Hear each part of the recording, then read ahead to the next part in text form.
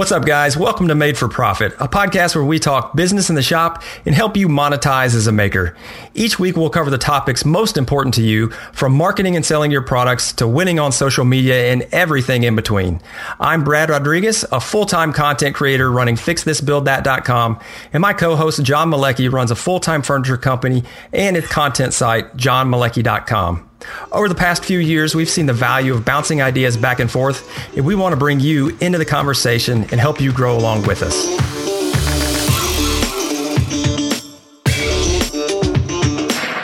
Welcome to episode 20. Today, we're going to talk about making the most out of your efforts. As a business owner and a side hustler, you want to make sure what you're focusing on is most important to your business. And John and I are big believers in what they call the 80-20 rule. It's a method to show you what's truly driving your business, and it's going to help you focus on the vital few activities, clients, or products that make you the most money. So we're going to be talking about that today and how John and I use it in our businesses. What is up, John? Not much, dude. Absolutely love this topic. It really does put a ton of responsibility on the business owner. So I'm stoked to be able to dig a little deeper and do some self-evaluation and give the people some of our own personal experiences when it comes to using the 80-20. Yeah, dude. And it's based in statistics, so you know I love that. Love it. Before we get started, we do want to thank our new members over there on the MFP tribe, our new patron members. They joined over at patreon.com/made for profit. And we had Modernist Maker and Brian Burrill. Thank you guys for joining. They're going to be able to enjoy some awesome rewards as well as our after show. If you'd like to check that out, you can go do that as well. So what you been doing this week, John? You know me, just punching another week in the face. I'm excited. Always punching faces. Yeah, it's what I do, dude. It's what I do. I dropped the Fine build this week on the cart, which was pretty cool. I've been working on that for a minute. And as you know, and anyone that follows me on Instagram knows, you know, it took a little bit. That sometimes happens when you're working with sponsors. There's a lot of people to confirm things, but finally got that out there, which is awesome. And they're actually going to be giving away one of them at FabTech. So if any of our listeners will be there, I will as well. I'm going to be down there with Lincoln Electric doing an on-site build, and awesomely, you know, Fine's going to be down there auctioning off one of my carts. So pretty pumped about that. I got the standard workshop flow going this week with a bunch of walnut slabs. I got like 6 in the shop right now. Oh, yeah. So we're all kinds of milling. Got my new Oneida dust collection system up, which is something I'm also stoked about. I'll have some content coming out on that bad boy. And then besides that, we got what? We got STAFTA. Ooh, confirmed that, which is pretty sweet. And I believe you will be there as well, correct? I will. I have no clue what STAFTA even stands for, but I believe STAFTA... it's Safety Tools and Fasteners something association, something like that. Yes, duly awesome. So we will be at STAFTA, which it's going to be in Austin, Texas. And John and I will actually be down there November 11th to the 13th. We'll have some things going on, obviously, down at the show. Is that a general admission show, John? I don't believe so. I believe you have to be part of a vendor group, but we're going to be able to, I guess, showcase, you know, some new products coming out with a few brands we work with and whatnot, and just get to hang out and meet some of the other people in the space. It's going to be cool. We might have an opportunity to do something that evening or sometime, so we will let you guys know. I know there's some events and other things. So, but if we do anything in the area, we'll be sure to let you guys know. So if we have anybody over there, we'd love to hang out if we have the opportunity. But yeah, I'm looking forward to it because I think it'll be cool. We might actually record a show, so that would be awesome, man. Grab some Bud Lights and some tacos and just hammer down on a show live. Yes. Live-ish, yeah. Get a little bit weird with some hammered. Yes. I actually want to challenge Brad to drink Bud Lights face to face while we record and just see how wild it can get. Who's in for that? I would smoke you. I'd get at least 2 before I was like, bedtime. I am a dad and I'm 40. So this week was pretty cool for me. I went straight up Spielberg. I was getting my filmmaking chops going. I know I mentioned about a month ago, I went and visited the shop of Alf Sharp. He's just a master furniture maker here. He's actually local in Middle Tennessee. And I had the opportunity to go out there in partnership with Powermatic. They hooked us up. And got to spend a day in his shop and just recorded a ton of film and a ton of B-roll, and it was basically, interview style. And I put the first one together and I will be releasing that, which should be out by the time that this episode airs. And it's going to be a 3-part series, and the first one is about telling his story about how he got into woodworking, and it's really cool, man. It's a great story. Alf is an awesome guy, and it was really neat to be able just to capture that, try something new. I mean, obviously I've never done anything like that. And so this is like straight up, the inspirational, like low key, acoustic guitar. And it's cool, man. It's something new. And I'm pretty excited about how it turned out, actually. Yeah, I actually was fortunate to get a little sneak preview, and it's really cool to see your editing skills come to light there. You keep your personal edits pretty simple for the sake of your audience and the type of content you produce. This was a little more cinematic, and it's a lot of the stuff I learned in my YouTube class. So it's awesome. I'm stoked for everyone else to get to see it as well. So that's really cool piece, dude. It's congratulations, and I'm excited to see the second and third part. Yeah, absolutely, man. That was fun. So today, the 80-20 rule.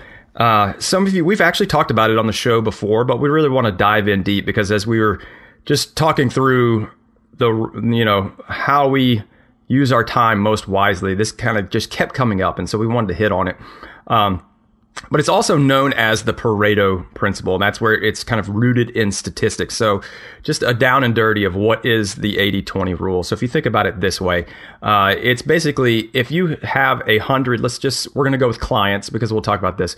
If you had 100 clients that you sold products to over the course of a year or whatever, what you would say, if you looked at and you graphed, if you said, okay, for every client, I'm going to put how much money they gave me, how much money I made on each of them.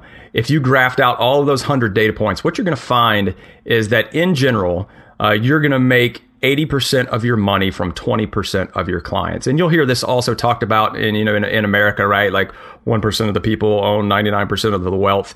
It's that same concept. And so it's the law of the vital few. So talking about, things that are really outweighted when you think about numerically what's driving your business, and you want to make sure that you're focusing on that. So I think that's what John and I really wanted to hit on is because you can use this, and you can do it in a lot of different ways. So like that example that I just said, you can do it maybe with the amount of money you get per clients.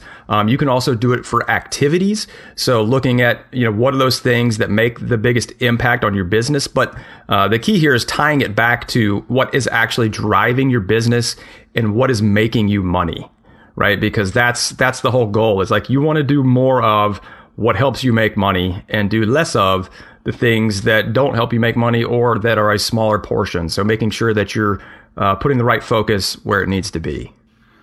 Absolutely. And what's ironic about the 80-20 principle is I didn't know the definition or like the terminology used in calling it the Pareto principle and whatnot until I got done with sports.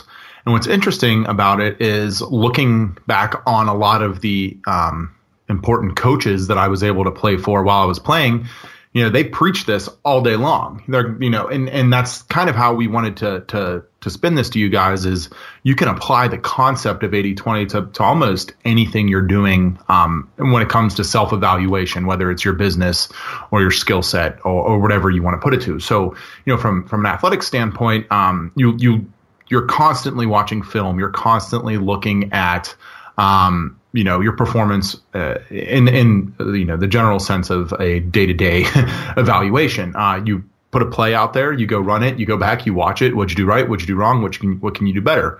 So this kind of concept you beat into your head. Okay, what skills am I good at? And over time, you develop, that top of your skill set in which you're able to perform at all the time. It's your go-to, say if you're, offensive lineman like I was, it's your go-to move to win. But you have, that that's your top 20% of skills that you can typically win with. And then you have the 80% of everything else. What happens is you can tend to lose focus on the things you're not good at, that 80%. When it comes to skill sets. So for me, coaches were always preaching this. They're like, John, why are you trying to do something that you're just literally not good at. Like I was a smaller guy, shorter guy, short arms. So for me, speed was a huge thing when it came to whatever I was doing. I couldn't just muscle guys up. But if you saw it on film and I was out there, wasting my time trying to muscle a dude when I just literally know that skill is something that I'll never have because I wasn't strong or I was a smaller guy, it became ironic when I was evaluating myself in business and I was evaluating my skill sets in woodworking and furniture making. I was like, man, this is just like going back and looking at game film when I was playing football. You take the 20% of what you're really good at and you put that out there consistently, and then you work on the other 80. In football, it's more like 90-10 or 95-5 because you don't really need to do the stuff you're not good at if you don't have to do it. But it was ironic once I learned the 80-20 principle and how I was able to apply it to what I've already done with my life. And I think a lot of us could do that. You look at things that you're good at, you probably do them more often. If you're good at something, you're going to want to keep being good at it. So you're going to keep doing it. And then you kind of let the other things fall to the side. What's funny here is when you apply it to business is most of your business is going to be driven from the top, and then you're still going to be trying to do all these little unnecessary kind of things in that 80% that can essentially be evaluated as a waste of time. I think you hit on a few good things there, John, as far as not focusing on, and so we're just going to kind of break this down, but starting out of activities, and so not doing things you're not good at. Is that if you look, so we did, our whole time management and hopefully you guys have had a chance to go and kind of document some of the things that you're doing, throughout the day and how long it takes. And so I think, we focused on recording your time for a project. But what I would also challenge you, I don't know I can't recall if we did or not, but if you've not, to really write, what are you doing for the day? Not just like business oriented, but if you looked at your entire day or the time that you're focusing on your business, of writing like the nitty gritty down. Okay, well, yeah, I spent much time on social media. I spent this much time eating snacks, getting my wasabi almond nuts, which are amazing. I had some of those before the podcast. And looking at all those things, and what you'll see if you look at your activities, and this is back to some lean principles as well, actually, is that the amount of time you're actually adding value to your product, or the amount of time that you're actually putting in solid work that's making you money, is very, very small. And that's the same thing, right? 20%. So when you look at it, it's like, okay, how can I eliminate that 80%? Like you said, John, you're wasting your time. Any time that you are not making forward progress, either on a relationship that's going to make you money. And that one can be up in the air because you have to do it efficient. Like talking to clients, doesn't directly make you money. Like you're not really directly making money until you're making the product, but it is necessary. It is a necessary evil. So that's something that you would classify in kind of like I'm kind of flexing into lean talk right now, but that would be like something that you need to run your business. But you look at those things like social media, same type thing. But what are you wasting time on? Walking around the shop looking for things that you can't find, right? Switching out blades or something like that is something that you have to do. But are you spending 30 minutes doing it because you don't know where your wrench is because you lost it the last time you did it and you spent 20 minutes looking for it and then you got distracted and got on your phone? All those things that, again, are not making you money. You can look at this. You can look at your activities and say, what am I doing that's holding me back from actually doing the things that make me money, and how can I address that? Yeah, and I think it's an important way to look at what you're doing in life if you want to grow and get better, whatever it might be. You want to be better at whatever it is. You're going to be doing things that are completely wasting your time. So, for instance, we talked about in our time management episode, writing down what you're doing over the course of the day in an instance. If you do exactly that and you get like really down to the details of what you're doing, you'll find that like you spend a lot of time doing things that are useless. I look at it all the time because I'm constantly self-evaluating just out of habit, and I'll see that like, okay, I spent 37 minutes doing the most useless things today. Like, what would that be? Oh, I was putting spray bottles back into my lev rack. Like why did I do that? Well, because they were all over the place. Okay, so why didn't I just do it immediately when I was done using it instead of having spray cans all over the floor? Something like stupid stuff like that. You can go all the way from those little niche down principles to big picture type stuff too. So if you're using our block scheduling techniques, if you're using our time management techniques that we suggested, you'll see that like if you put a dollar sign to the actual actions that you have throughout the day, you can figure out where you're making most of your money. So for instance, in my stake, if I was to do an 80-20 evaluation, which I do about once a month, of my business and where it stands right now, I would not be producing content and I would not be producing YouTube videos. Why? Well, my income, almost all of it comes from selling and producing furniture. So that is the whole process of, customer acquisition all the way down to the final delivery of the product. That is where that 80% of my revenue, it's more like 90% of my revenue comes from. And it's from 10% of where my time is allocated. Now, if you go into it, where I'm doing how much other stuff during the day, and all of that stuff, you can start to see where's the wasted time at, and where is my focus at, and where does it need to be. And I think what the 80-20 principle does for myself is helps me find what I'm good at and what I can focus at, and then how I can create a process in order to supplement the things I'm not good at. My business needs social media, right? It needs content. It needs the parts that I've built into it, or it wouldn't function. We wouldn't be sitting here if it wasn't for the content side of my business and me wanting to grow my business on Instagram and then me reaching out to you. If I never got into that, which I could look at as, how is this making me money right now, and throw it into that 80%, the whole business itself wouldn't function. Okay, so what am I good at in that is, okay, I'm good at growing an audience. How can I take that audience and then monetize it? And that takes real focus. So, okay, if I want to focus my time to, say, growing my Instagram following, it's going to take time away from something else. So what the 80-20 evaluation does is it allows you to kind of segment and categorize where you're at and where your focus wants to be. And I think more than the 80-20 concept with this episode, where we wanted to be was like talking about where to focus your time. We just use this principle to get ourselves to that. So by realizing that you're spending a lot of time doing all of the chaos that goes on with owning a business, you can really see, what's making you money, what's making you happy, and what's completely wasting your time.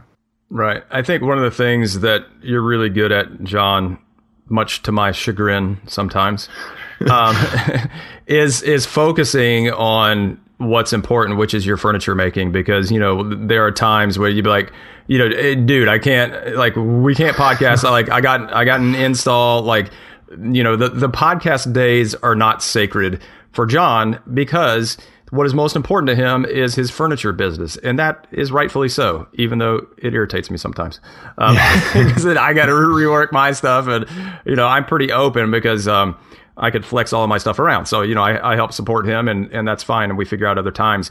But, it's thinking about that in that way that I really like what you're saying there, John, is that even though John is doing all these things on social media, when he looks at his evaluation and he puts a dollar sign to, okay, how much money am I making off of Instagram?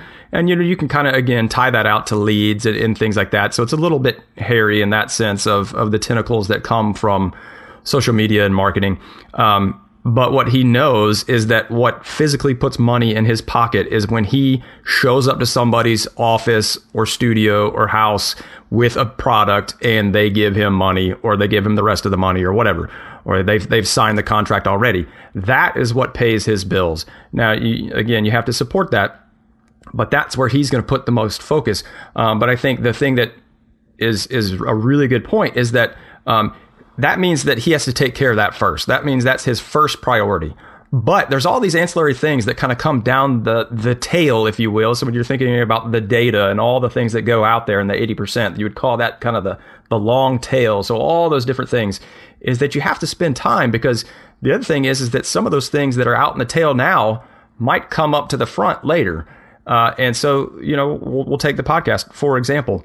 In the beginning, especially before we really even got started, there was a lot of time and effort, like, right? We put a ton of time into this, John, right? Just from the very beginning of just planning, thinking of names, thinking of the content, planning out the content, writing the PDFs, doing all these things, answering the questions, building the Instagram following, which lead to absolutely $0 for us, right? at the time. Yeah. But the whole idea was that, and as we've shared with you guys, like, we had a vision in our minds that we wanted to be able to provide value, and we wanted to be able to do things like products like our pricing guide. And so now that's actually starting to pay us back. And now, is the pricing guide ever going to be larger than John's furniture business? No, absolutely not. But it's going to be larger than zero. And so, as you start, don't get stuck, I guess is where I'm going with this thing, is that you have to focus on what's important, but also there's the other piece of it. And I know, John, we'll talk about it a little bit more here, and maybe you can jump into it, is like, but don't get so focused that you're only looking at what you have that's most important to you, and you're not looking at what's next, because that's how you grow your business, and that's how you expand, and that's how you go to the next level. Yeah, and that's how I use the 80-20 principle. I know where most of my revenue is coming from. I know what, if I really, really wanted to focus on, I should be. But I also understand the supplemental parts, like you were just touching on, that are in that long tail that can help grow the business in the future. So, for me, for instance, things that I'm not good at, I'm really not good at like answering emails. Like, I'm really bad at like sitting down and crushing out emails. For me, I just don't like it. I also hate ordering. I hate making phone calls. So like, these are things that when I look at my 80-20, I don't consider those as money makers for me. What I actually do to make money is close sales and then produce furniture. And that's how I make money. So to see that and focus on those things, I've been able to create processes in which I was able to hire Andrew, who's my new employee, and now he is supplementing the growth parts of the business, which are those aspects now, so I can focus on that A part, I guess. If you would go A and B, A with selling, B with producing, he's producing. Now I can really focus on selling. Which is what I'm really good at, and which is the part I love, is, the interaction with the client and all the stuff we've talked about in the past. So, but by doing an 80-20 evaluation and seeing like, okay, sometimes Instagram goes in the back burner. Sometimes my content business goes in the back burner. Like you said, sometimes I got to put the podcast on a Friday instead of a Tuesday because I've got 3 installations and I got to drive, 2.5 hours north. That stuff happens. And that's because I'm able to look at my business and where I'm at and see what's actually making me money. Now, where that goes and what happens to literally every single one of us is distraction, and we all fall into like that cool project or something that's like just teases us enough that we're interested in it, that it takes our attention away from what we're doing. A lot of us, will get a phone call that somebody wants to do something awesome, and then you get down to 5 hours of fact finding and discovery and realize that their budget's like $8 and they want you to build them like a castle. So you have those instances where you realize like, crap, if I had a better process and I was able to evaluate the situation earlier, I wouldn't have wasted all that time doing this. So, you look at what parts of your process make you money. You 80-20 that, okay, there's 4 questions that I can and this goes back to lean principles, I can minimally ask to see if this inquiry is going to be worth my time. So I don't have to waste time down the line and do a bunch of stuff that's unnecessary on the quote. And that's just like a specific instance. What I find with a lot of us is we do the 80-20 evaluation, and it could go down, and we'll gear this conversation a little more towards like how I think business books want you to use this, is from your product and your client base. We look at what we're doing, and we could both probably segment out the type of product that we sell and what makes us the most money, what's most efficient to produce, and where we should be focusing. Does it mean we actually do that? No. I mean, if it was up to me, if I was to 80-20 my business from a product standpoint, all I would do is make reclaimed wood furniture with metal bases and nothing else. It would be tabletops and metal bases, and crank those things out until my eyeballs pop out of my head. From a selfish creative side of things, I don't want to do that. But if I was really, really trying to hone in and focus, I would take that, design 5 pieces, get those out there and start marketing them, take that product line, and that's what I would scale and grow. I know how efficiently and quickly I can do it, and that would be a very niche down 80-20 evaluation of my product line. But I want to do cool stuff that's fun and interesting for me. So I've had to take it on the chin because of that. And whether that comes down to the amount of money that I'm making or the time that I'm investing into something, if you look at it, you have to eat that. And I'm fortunate that the other side of the business is able to sustain itself right now and make money in order for me to focus on things that are probably not as much money makers. But if you're looking at your product line, you're able to see distinct things that you make more money on. You produce it faster, more efficiently, and you're able to actually do those and not actually have to worry about it. A lot of us will go through processes where we're doing custom client builds, and that discovery phase it's ridiculous. It just wastes so much time. Yeah. And then you get to the final product and you realize, I quoted her 20 hours on this project and actually took me 70 because I had to drive back and forth to our house 6 times to take measurements. And, someone wanted this change and that change, blah, blah, blah. So, that stuff happens. And there's a reason that a lot of very big businesses don't do custom work. The 80-20 principle doesn't really apply. It makes it very difficult because you have that interaction and opportunities for wasted time or time that's not efficient. But I think the custom side, I think it's a good point to play out a little bit is that if you're only focusing on your main products, and I've seen this happen plenty of times, it's like, okay, yeah, like I can do this reclaimed coffee table base or this cutting board or this duck call or whatever. And that's what sells. And so when somebody looks at that and they go, oh, wow, I've got 10 items in my shop. These 2 are the only ones that are really selling and providing a great profit for me. And so I'm just going to focus down on those. And you just make more and more. And because it is your best seller, the more you make, the more you sell. And then before long, that's all you're doing. And then the burnout comes, right? Because it's like, I don't want to make another duck call for the rest of my life, or I don't want to, make another mallet or cutting board or whatever it is. And so it's interesting because I think there's a couple different kinds of people, because I've also seen it where some people can dive into that and do dive into it, and then they just love it. And they just go and then they expand and and like you. So I think there's different ways you can do that to make sure that, as a handmade, let's say, custom, right? You're not popping these out of a machine. You're doing them by hand. That if you have a product that you're extremely successful in, like John mentioned, from his furniture business, is that at some point you need leverage to grow to the next step. And so you need to start looking at, can you bring in other resources? And, John talked about hiring an employee. That's a great way to continue to focus and go deeper and get, more and more out of your top 20% of your products without having to jeopardize the rest of your business and jeopardize the planning and the new product development and all those things. So I think that's a really cool thing that people can look at. If you have a product that I've heard it so many times, like, oh man, I'm just so burned out of making these. I don't want to make another dining table. Mm-hmm. Well, if that's your moneymaker, don't go away from that. Try to put processes in place that will help you get there. Maybe you can get the product, when you look at your supply chain, right? When you're individual, is there a way that you can get things pre-finished even? So if you're selling that much, and I know it's handmade, but does it make sense to buy a prefab base? Does it make sense to sub that out to somebody? Does it make sense to sub out the finishing?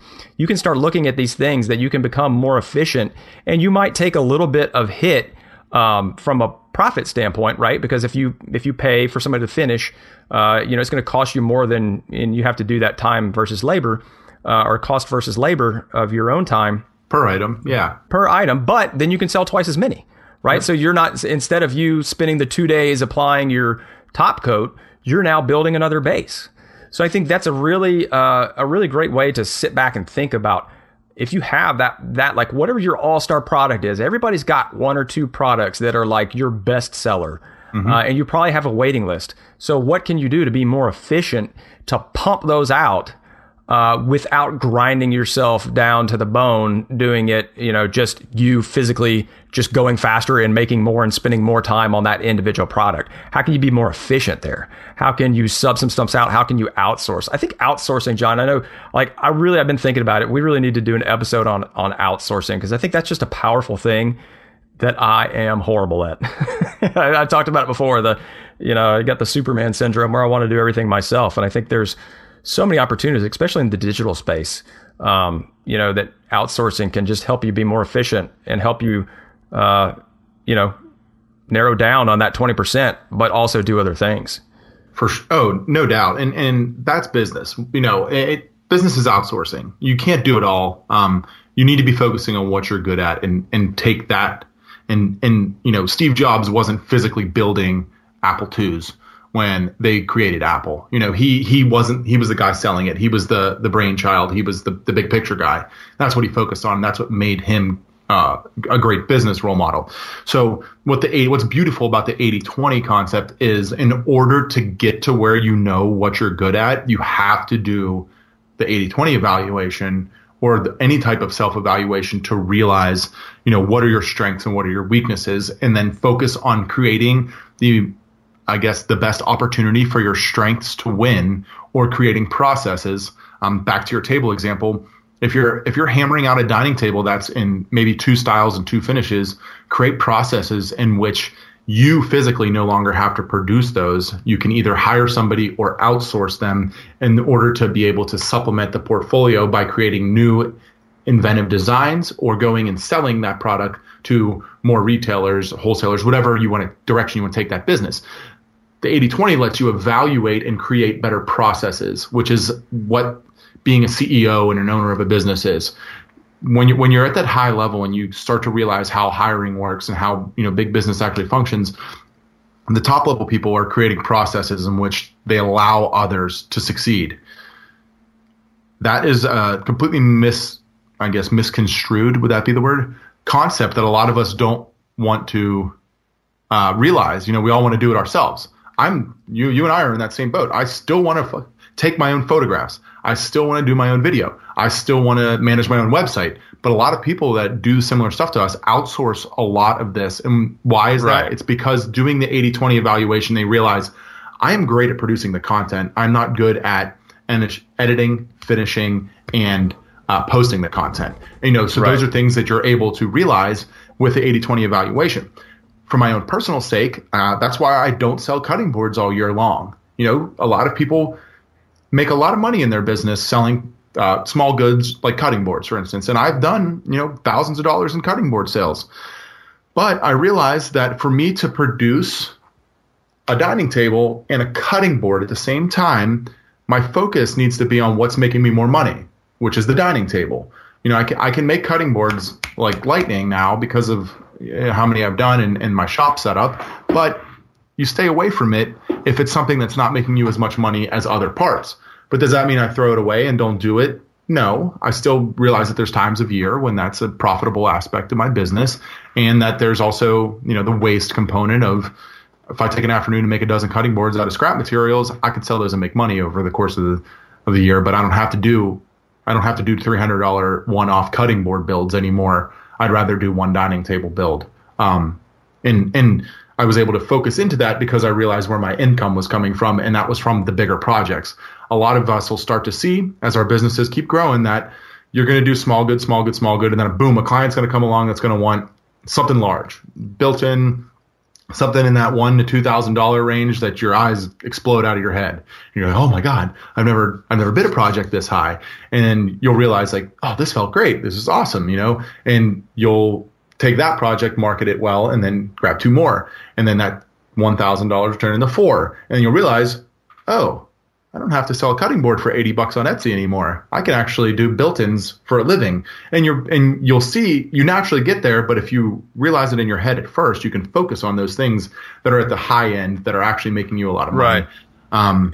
And then I like that client though too. So playing that out though, like that same client that you did the built-in for $2,000, is I think what you can also find is that then they'll go, wow, you did a great job. Like, I'm also looking for a dining table. Yes. And then boom. And then, oh, you know what? Actually, my friend, or, so either for them or directly out of them, you can get that. And I think that, playing this back to the clients, right? So, and I'll play it from a sponsor thing here in just a second, but I think there's also a lot of value. And I remember, so in business school, I don't remember what the exact rates were, but something like, new client acquisition is so much more expensive than maintaining a current client. Yeah. So when you can find those clients that, are easy to work with, they're great payers, they're not late, like they're going to pay you up front. They're easy, they're not nitpicking everything. They're not sending you an email every 2 days asking you where things are. Like, you latch on to that client, like an eagle's talon. You just, that is like, I think that's a great example of that is somebody you want to delight. That's somebody that you want, like, and you have to get the feel for it. But like, if you get somebody that comes for a second piece, man, you got to go out of your way to really make sure that you're serving their needs. You're doing a great bang up job for them, because what's going to happen is that is going to be, you've greased the skids. You've got a return client, and you don't have to spend all that time, like you said, John, answering the email. And even if you're doing a good job of screening them on the front end, you've still got to vet them. You don't know if they're going to pay. You don't know if that check's going to bounce or not. You don't know what's going to happen. You don't know when you get to their house if, they told you the wrong dimensions and you can't get it in the door because they said they had a 36-inch door and, it's a 28-inch door, whatever. I think that's a really important principle there too that can come out of this. And from a content perspective, from a sponsor, I went back and looked. I've been right. So I'll have some sponsored deals, and somebody will send me an email. Hey, we're interested in doing some work. Okay, great. I'll throw it out there, and they'll say, "That's awesome. Sounds great. Let's go." And I'm like, "Oh, yes, let's do this." And so like that's one example where I literally might wrap up a deal in like 4 emails. I have another one. I was just looking. You see on Gmail, it like tells you how many emails. I am on email 70 on the same thread, of back and forth for something that should not have been 70 emails. Yes. And so when I look at the time invested, that's probably not somebody that I'm going to be like super excited to go work with. Like, I'm going to go seeking out that 4 email client and saying, hey, what else do you guys need? Like, how can I help you? And I'm probably going to give them a better rate, honestly, because it's not necessarily a better rate. It's comparative and consistent with the time I have to invest. So when you invest less time, when you have to spend less time holding somebody's hand or dealing with the back and forth, you can give them a better price because you're literally spending less time and you can use your time to make other money.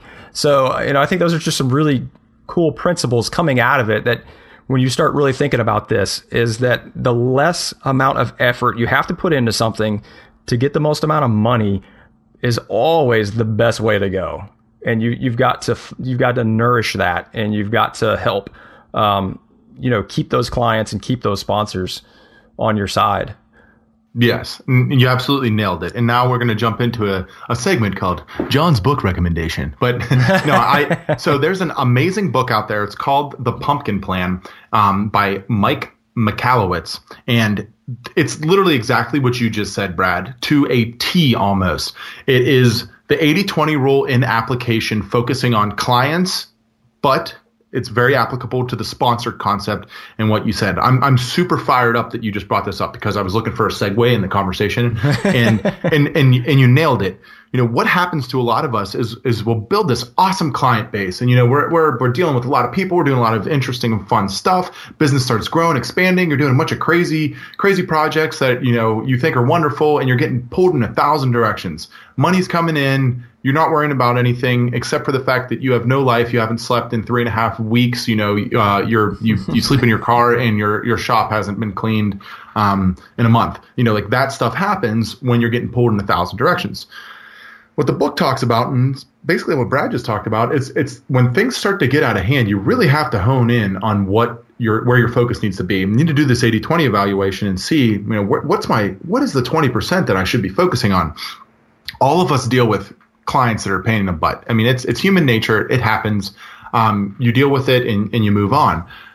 So from the sake of the book, what they talk about is, for a lot of business models, you'll have long-term clientele. You'll have clients under contract, AKA Brad, and talking about sponsorships. A lot of those are contractual for long periods of time. But you'll have these interactions with a client or someone purchasing or paying you for your service. And you'll have the ones that are fantastic to work with. They hand over the project, 4 emails later, they give you the reins, you show up at their door, they laugh, smile, tell all their friends, and then they buy something else. Like, those are the clients, the ideal client we all want. That's gold. So the 80-20 principle is focusing on that 20% of clientele. You want to eliminate the opportunity for clients that don't fit that mold. That way they're not distracting you from what actually one, makes you money, and 2, makes you happy. Because that's where a lot of unnecessary stress happens.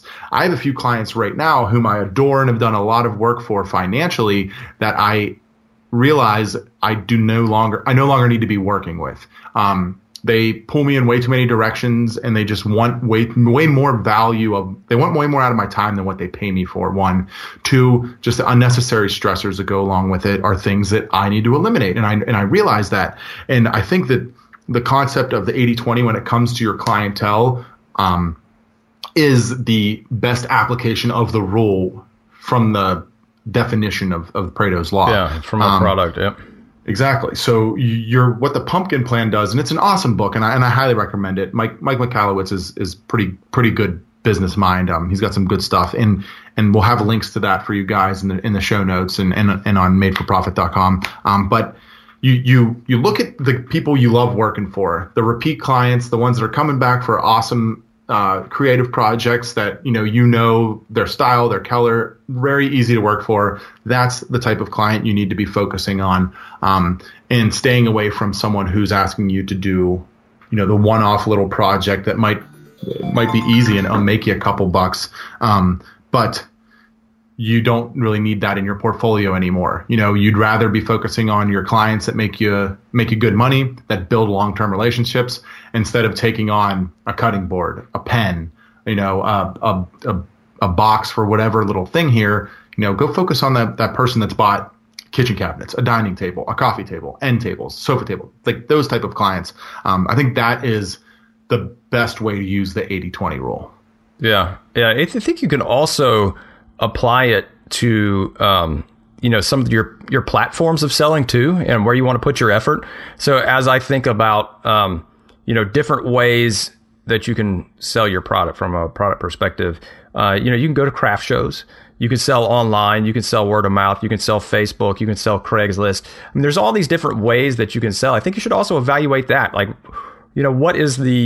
which one of those do you get the most sales out of for the least amount of effort? Because maybe one of those, and somebody actually would just mention they shot a thing about Amazon Handmade. So they were, saying, hey, you guys never talk about Amazon Handmade. I don't know a lot about that, but Amazon obviously has a huge customer base, and I know Amazon does some fulfilled by Amazon things where you can send in products to their warehouse. I don't know if they do that on the handmade side, probably not, but you can send products in. But so taking that as an example, you send it in, you pay a larger commission because they charge you basically to store and to use their warehouse space. So they will charge you, I'm just going to make stuff up here. So it's saying instead of selling and 8% on Etsy, they would charge you 15 or 20%. But the thing is that it is fulfilled by Amazon. You ship to Amazon and you're done. They take care of all the customer service. They take care of everything. Again, I don't know if they do this on the handmade side, but I have a friend that sells stuff on Amazon. They don't have to deal with any of those emails back and forth, anything regarding fulfillment of orders. And so maybe that's a small thing for you. So maybe Etsy is your thing. Maybe Etsy is the easiest for you, and it's really easy to ship out of, versus going to the craft show, setting up your booth, getting all of the signs up, and getting your business card, all of those things that go into a craft show. And then you look at it and you're like, wow, I made $1,000, but I just spent 3 weeks preparing for this, and renting a U-Haul and doing whatever. And so maybe that Etsy sales is a small portion of it, but maybe that's where you need to grow it. So when you look at the 80-20, don't get lulled in also to that, oh, I make most of my money from craft shows. Well, how much time are you investing to get that money also? So you have to do it two ways, right? Because if there's something that you make a lot of money at per time invested, but it's still a small amount, figure out how do you grow that? How do you grow that? Maybe if you're doing Etsy, maybe you take an ad out. Maybe you do a Google ad. Maybe you pay for a Facebook ad and that you try to get traffic there. So think about, okay, this is how I am most efficient. This is how I can make $1 the easiest. And now, how do I get people there? Yeah, I think that's extremely important because a lot of us will get really wide. We'll throw the tentacles out there, and we'll want to be on 16 different sales channels, want to be at all these places and shows. And I talk to a lot of local furniture makers, and I'm constantly asking, how'd your last show go? How'd your last show go? Because I see these guys physically going and setting up shop and selling at shows. I've never done one. And my curiosity, and when I talk to them, it's like, oh, it's hit or miss. I'll go to a show, I'll do $6,000, and I'll go to a show and it'll cost me $3,000. And I'm like, so you're netting, $3,000 to drive to the other side of Ohio 3 times a year. Is that really worth your time? And it's exactly what Brad said. There's going to be instances in where you're putting a lot of time and effort into hoping that it works out, when you should be putting that time and effort into things that work out. If Etsy is an easy sales channel for you and you're getting great customer feedback, 1, 2, it's easy for you to handle all of the processes that go into it, that might be something more worth your time, even though the number might not be as high on how much you're making, but the process itself is much more efficient. Take that $3,000 you're spending on traveling around the shows, focus it on Etsy or whatever channel that might be on the other side, and hammer it home. Google AdWords is a great way to invest. We're not experts in that, but there's multiple ways to drive traffic. There's multiple ways to get new eyeballs on your stuff. Print advertising is something that we don't talk a lot about here, but it's definitely still got legs, and especially in local markets. And maybe you take some money and put it into the local newspaper, or you go and print out flyers and go and hand them out to all the local design companies in your area. Like, there's thousands of ways to grow and expand your business. Don't get focused in on one thing that worked once, because that's where I think a lot of people fall. Is you go to a show, you make $1,000. Oh my God, I'm going to every single show ever. And then net over time, you're actually losing money. But because of that one big sale, now the whole process has become a pain. So I think the sales channel concept is something that definitely you can apply to 80-20. And I think, as you see in this whole episode, you can almost put it to anything. I know self-evaluation is something that in our interview with Ben, he talked about a lot. Brad and myself constantly talk about. I say it all the time, I'm not good at that. I'm not good at that. I'm not good at that. And I'm humble enough to do that. The 80-20 is you really have to take ownership and hone in on what you're good at and what you're not, and then be able to execute on it. And I think that's a massive step as growing as a business owner, is being able to self-evaluate. So why don't we kind of wrap it up and bring it home with, I like that idea, and we've kind of teased around it, and you hit on it a little bit earlier, but of growing and taking that chance and making sure that you're continuing to work, outside of what you're comfortable with, because as good as this self-evaluation is, and you want to focus on what's good, there's a ceiling. There's a ceiling somewhere, and then you have to break through that. You're going to hit a plateau, and you need to break through that either by making new connections, getting new processes, or just learning new skills. So, do you use, when you do your evaluation, John, and I've honestly, I don't use it, but I've heard people, talk about, well, I will invest for R&D or anything specifically. When I look at the amount of time I have to commit to the things that I want to do, I will set aside 10% of my time, or 5%, or whatever that number is, to look at new things, to try to find a new skill or a new product or whatever, and grow that. Do you physically plan that out, or is that something that just kind of happens along the way? I think that's exactly what my content business is. We've watched it grow for the past year, and we're now starting to see some great results. But what it was at the beginning essentially was me taking an hour or two a week to edit photograph, edit video, post video, and start slowly progressing that business to where it could become something more long term. Taking 5 to 10%, I think, is a good percentage to use when you're doing something like this. If you're talking from a 40-hour work week, which is comical. What's that? I remember those. I remember those, John. Those were nice. You take 2 to 4 hours a week and put that aside for new business growth. One thing I've been doing this with now is new product development.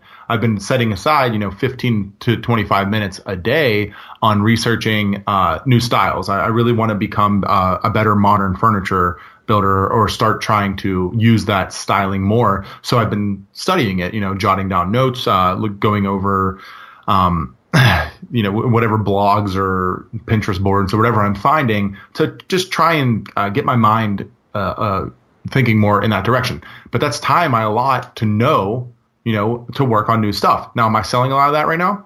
No. But that doesn't mean that I'm just completely ignoring it. I'm hammering it home. I think what's interesting is if you look at the Amazon model from where they started out at the beginning into the monster that they've become now. Amazon started out selling books, and they became the most efficient and best bookseller on the planet, and then stepped into the next market. And then they stepped into the next market. Right. And then they stepped into the next market. And if you look at that, you do exactly what we talked about earlier. You find what you're good at, you become as absolutely good as you possibly can at it while working on other things, and then create processes in which that can become self-sustaining, and then step into the next part, which is something that you've been consistently working on throughout. And I think the Pumpkin Plan touches on that too. So definitely setting time aside to grow. We're huge advocates for that. I know both you and I do this just naturally through our conversations, but it's something we're each stimulating in each other in conversation. And we're fortunate to have that. We do it a lot with our patrons too. We'll have ideas, and when we want to work on something, we'll ask them and get great feedback. I mean, that's a small step in that direction. And a lot of people don't realize it is like, that's working on your business. It might not be like extremely targeted, but brainstorming, doing a creative thought, that's stuff that can go into the future of your business, as long as you have some sort of direction to go with it. So definitely a fan of the setting side, a percentage of your time for growth. Yeah. And I think an important thing there is to also keep track of what you're investing in. This is probably a whole episode, but, knowing when to cut it, right? So some people might be investing that time in, let's just say, a YouTube channel. At some point, like, maybe that's not the best, the best use of your time. And so, I think we're both firm believers in basically just banging our heads against the wall Yes. and just plowing through it brick by brick, until we break on the other side, even though we might be bloody. But I think also that, if you're in something and you're going at it and you're testing it out, there's a long lead on a lot of things. Maybe YouTube's not a great model, because I think that I really do. I think anybody can be successful in YouTube, honestly, with, the right consistency, and as far as just, being able to model what's already successful. But if you're trying out something new, if you're doing like a new product, you're like, oh, I think this is going to be great, and you start spending that time, you start developing it, and then it's like, oh, well, this isn't selling at all. So if you're way out there on the fringe trying to do something that other people have not done before, you also got to know that when you're putting in too much time. So make sure that you're using, like John mentioned, the pay outside resources, whether it's like a focus group, basically, right? Like, hey, is this interesting? Like, would you be interested in buying this? Like, do you know people? Like, what do you think about this? And being able to hone your skills, because if you go and you're investing all your time in a bubble, you're going to come out on the other end with a product that nobody wants to buy, possibly, right? Yes. And then you've just spent a whole lot of time and effort in something that is amazing in your mind, but's missing the mark in other areas. And even not, maybe you might come off the other end and have something that's halfway decent. Whereas if you had gotten input along the way, it could have been awesome. So I think that's a really important thing you hit on there, John, as far as soliciting external feedback and advice on these new ventures that you're doing, And when you're spending the time, some of that 5 to 10% should not only be you personally, but should be you talking to other people about that idea, about that skill, about that product, whatever. Yeah, outside feedback is something that I'm always going to be looking for. It's something that I naturally do because I'm a team sport guy. I think both of us are good at that. You know, we'll constantly be asking around with all our humility for input on new ideas and stuff. I think what's important there is that you use what we said as using a percentage of your time to focus on growth is where that becomes hugely important. What happens a ton is a lot of us will come up with something that we think is going to, change the world. We're reinventing the wheel here, right? And you put all your effort into it and you get behind it and you drop everything else that you're doing. You jump into it full bore, like you just stated, and you come out the other side. You didn't take the time to actually develop the processes. You didn't take the time to actually develop the product. You didn't take the time to get feedback. You didn't take the time to test the market. All you did was just boom, rammed it right in the head. You crushed it. Now you're on the other side like, oh my goodness, what do I do now? That happens a lot. A lot of us will be in the shop, we'll get inspired, we'll build something, we'll think it's amazing, and then realize it's literally not. So what you need to do is allot time over time to do that, and that's where you'll actually develop the product properly, or whatever you're trying to do to develop properly, and let it grow to what it's going to be. YouTube's a great example. If you go back to it, you might think you're going to start out doing build tutorial videos, and they're actually just not hitting home, but you'll throw something else out there that you've been working on, maybe something a little more cinematic, a little more entertaining, and boom, that takes off for you. And then you realize, from an 80-20 evaluation, I should be focusing on what's actually working and what people want to see. And then you start developing more of that. But if you would have just said, no, I'm bang out 10 instructional videos and then they bomb and then you quit, that's not really the way we're advocating development with the growth stuff. So we're firm believers in setting aside small amounts of time over time to develop things and not rushing into it. We run into it all the time with Made for Profit because we get super fired up. We want to make something happen right now, but then we realize oh, we got to get input on this, get feedback, and we should probably look back and make some changes. So when you're looking at the growth is a huge part of your life and your business. Definitely something you want to be focusing on. But you don't have to grow right now. You want to grow over time. It's stage into it. Yes, and stage don't into it and get don't take away your input focus on the things that where it should be. To just do something new right now. So great Absolutely. point there. I think that's a great takeaway. I think that's a great one. So why don't you hit them with some, what are those couple things that I should be thinking about after this episode? So after this episode, what I would love for all of you to do is be thinking about what's driving your business and the money that you're making in your business. Number one question, the whole concept of the 80-20 is to do exactly that. Your second takeaway is what things are you doing that you're not good at and what are you good at? Very along the same lines, similarly to your first takeaway. Third, I'm going to say when using the 80-20 evaluation, make sure that you're implementing it across the board, implementing it with your time, your products, your client book, as well as your sales channels. Don't just add it to one part of your life. Make sure that you're applying it across the board.